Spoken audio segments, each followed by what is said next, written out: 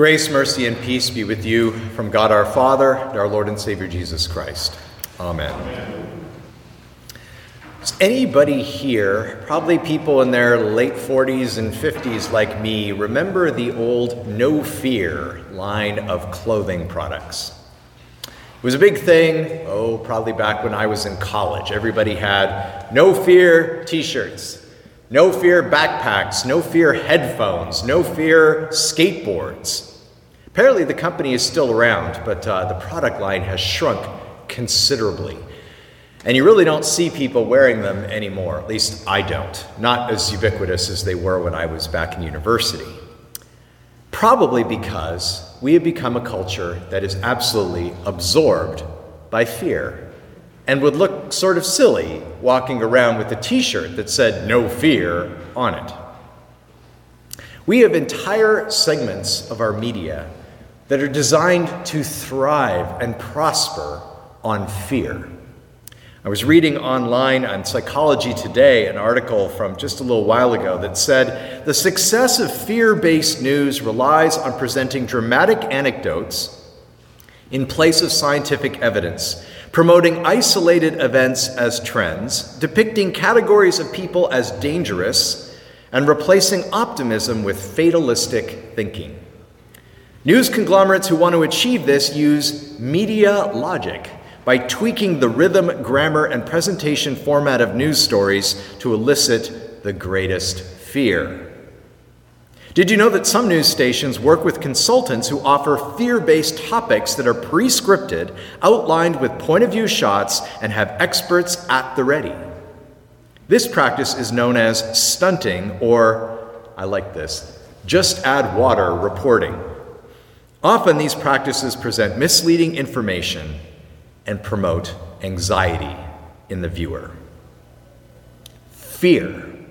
And when you have YouTube and TikTok and television channels and websites that are all designed to keep you afraid, is it any wonder that nobody wants to go and buy anything from the No Fear website anymore?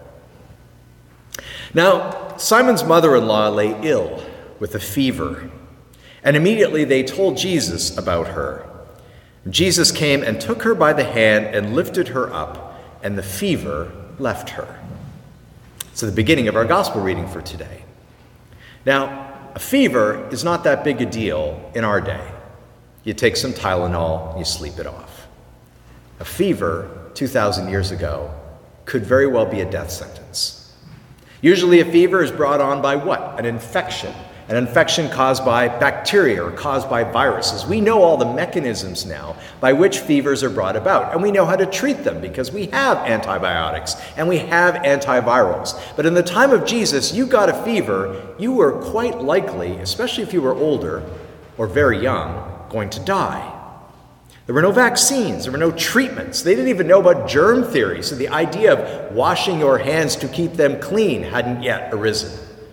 Fortunately for the Jews, at least, they had all sorts of commands to keep clean and wash from the law of Moses. But even so, we should ask, though, this question. While it is fantastic and wonderful and good that Jesus has healed the fever of Peter's mother-in-law, what does that do for us? What does it do for us here and now in the 21st century in Montreal? What do any of the healings or exorcisms matter for us? Now you might say, well, Pastor, you just talked about prayer, and we know about the power of prayer, that prayer can often lead to people's bodies healing themselves, can lead to relief even of the mind. And we'll see why in a minute. In a few minutes we're going to talk about that. But the reality is that Jesus' healings and the healings of the apostles were of a completely different quality than that. When Jesus walked in on somebody who had cancer and said, "Cancer be gone," it was gone. When Jesus went into somebody who was possessed by a demon and he says, "Come out of him," like last week in our gospel reading, it came out. There was not a prolonged month-long exorcism. The demons simply obeyed, and illness responded to his commands as well. Everything was, to quote Mark, immediate. Jesus reaches out his hand, and the fever leaves the woman. The paralyzed man is told to get up and walk, and immediately he does. The demon is told to come out, and it comes out. But that doesn't really happen anymore. The immediate healings. I wish it could. There's nothing pastors want more than to be able to walk into a hospital room and say, be healed, and have that person hooked up to all of the ICU monitors suddenly rip them all out of their arm and say, I'm better now, I can go home. And you do a scan and the cancer is all gone, and the heart valve has been fixed. And the person with schizophrenia or bipolar disorder is immediately made well, and the demons are cast out. But it doesn't happen. So what did Jesus hope to accomplish by these healings, by these exorcisms? The answer actually comes in our gospel reading for today at the very end. The disciples come to find Jesus, who is left quietly in the dark to go out and pray. They figure it's another day of healing. There's a big lineup of people that need to see him. There are people that need to have hands laid on them. But they come to Jesus, and Jesus surprises them by saying, let us go on to the next towns, that I may preach there also. For that is why I came out. Now, some of our older translations say that is why I came. But I think there is an importance here to the fact it's a different verb. It means come out.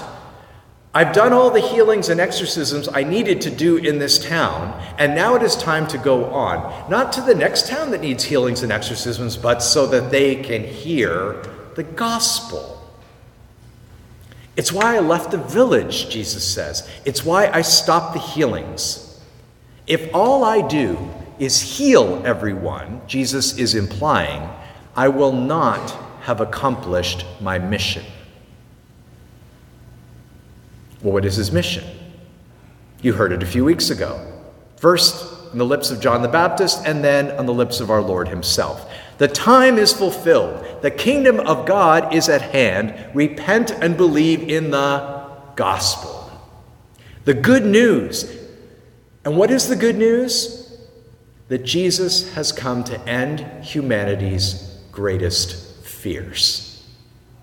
To put them to an end, these fears that consume us and absorb us. He has come to crush them underfoot and say, come out of them and be gone.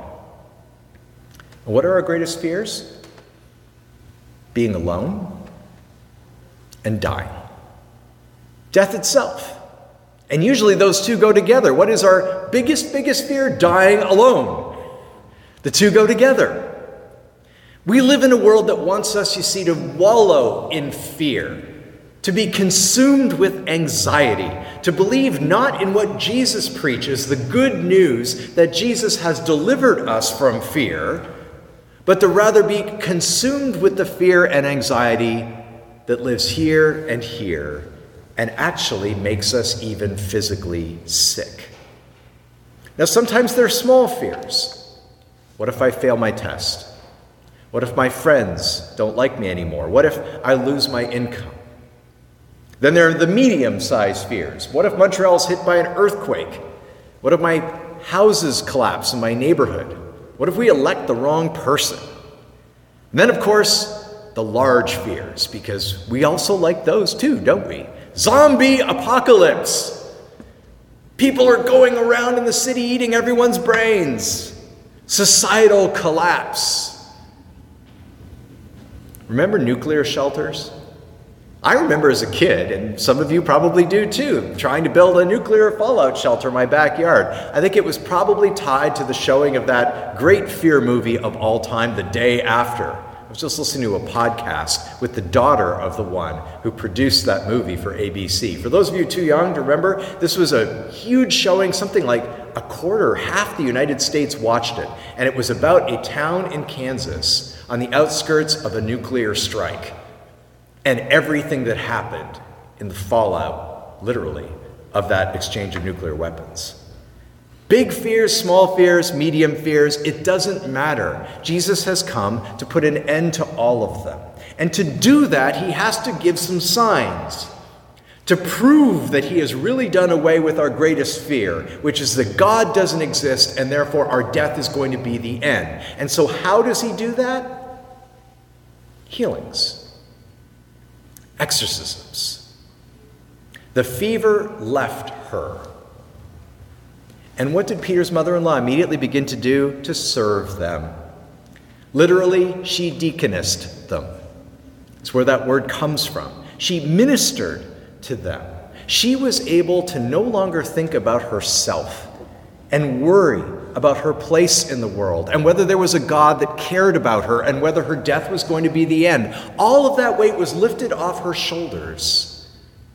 And in that moment, she could look at the ones around her and say, "Let me serve you. Let me minister to you. Let me look after you." If the Lord was on her side, what was there left to fear? Fear, you see, turns us in on ourselves. Makes us think about me, because I'm worried about what's going to happen to me and my anxiety. And if I help somebody else, then I might not be able to help myself. And if I don't look after myself, then nobody's going to look after myself, and the earth is going to end, and nobody cares. When you are consumed with that mindset, you are in no position to minister to anyone or to serve anybody because you're worried, you're anxious, and you're afraid.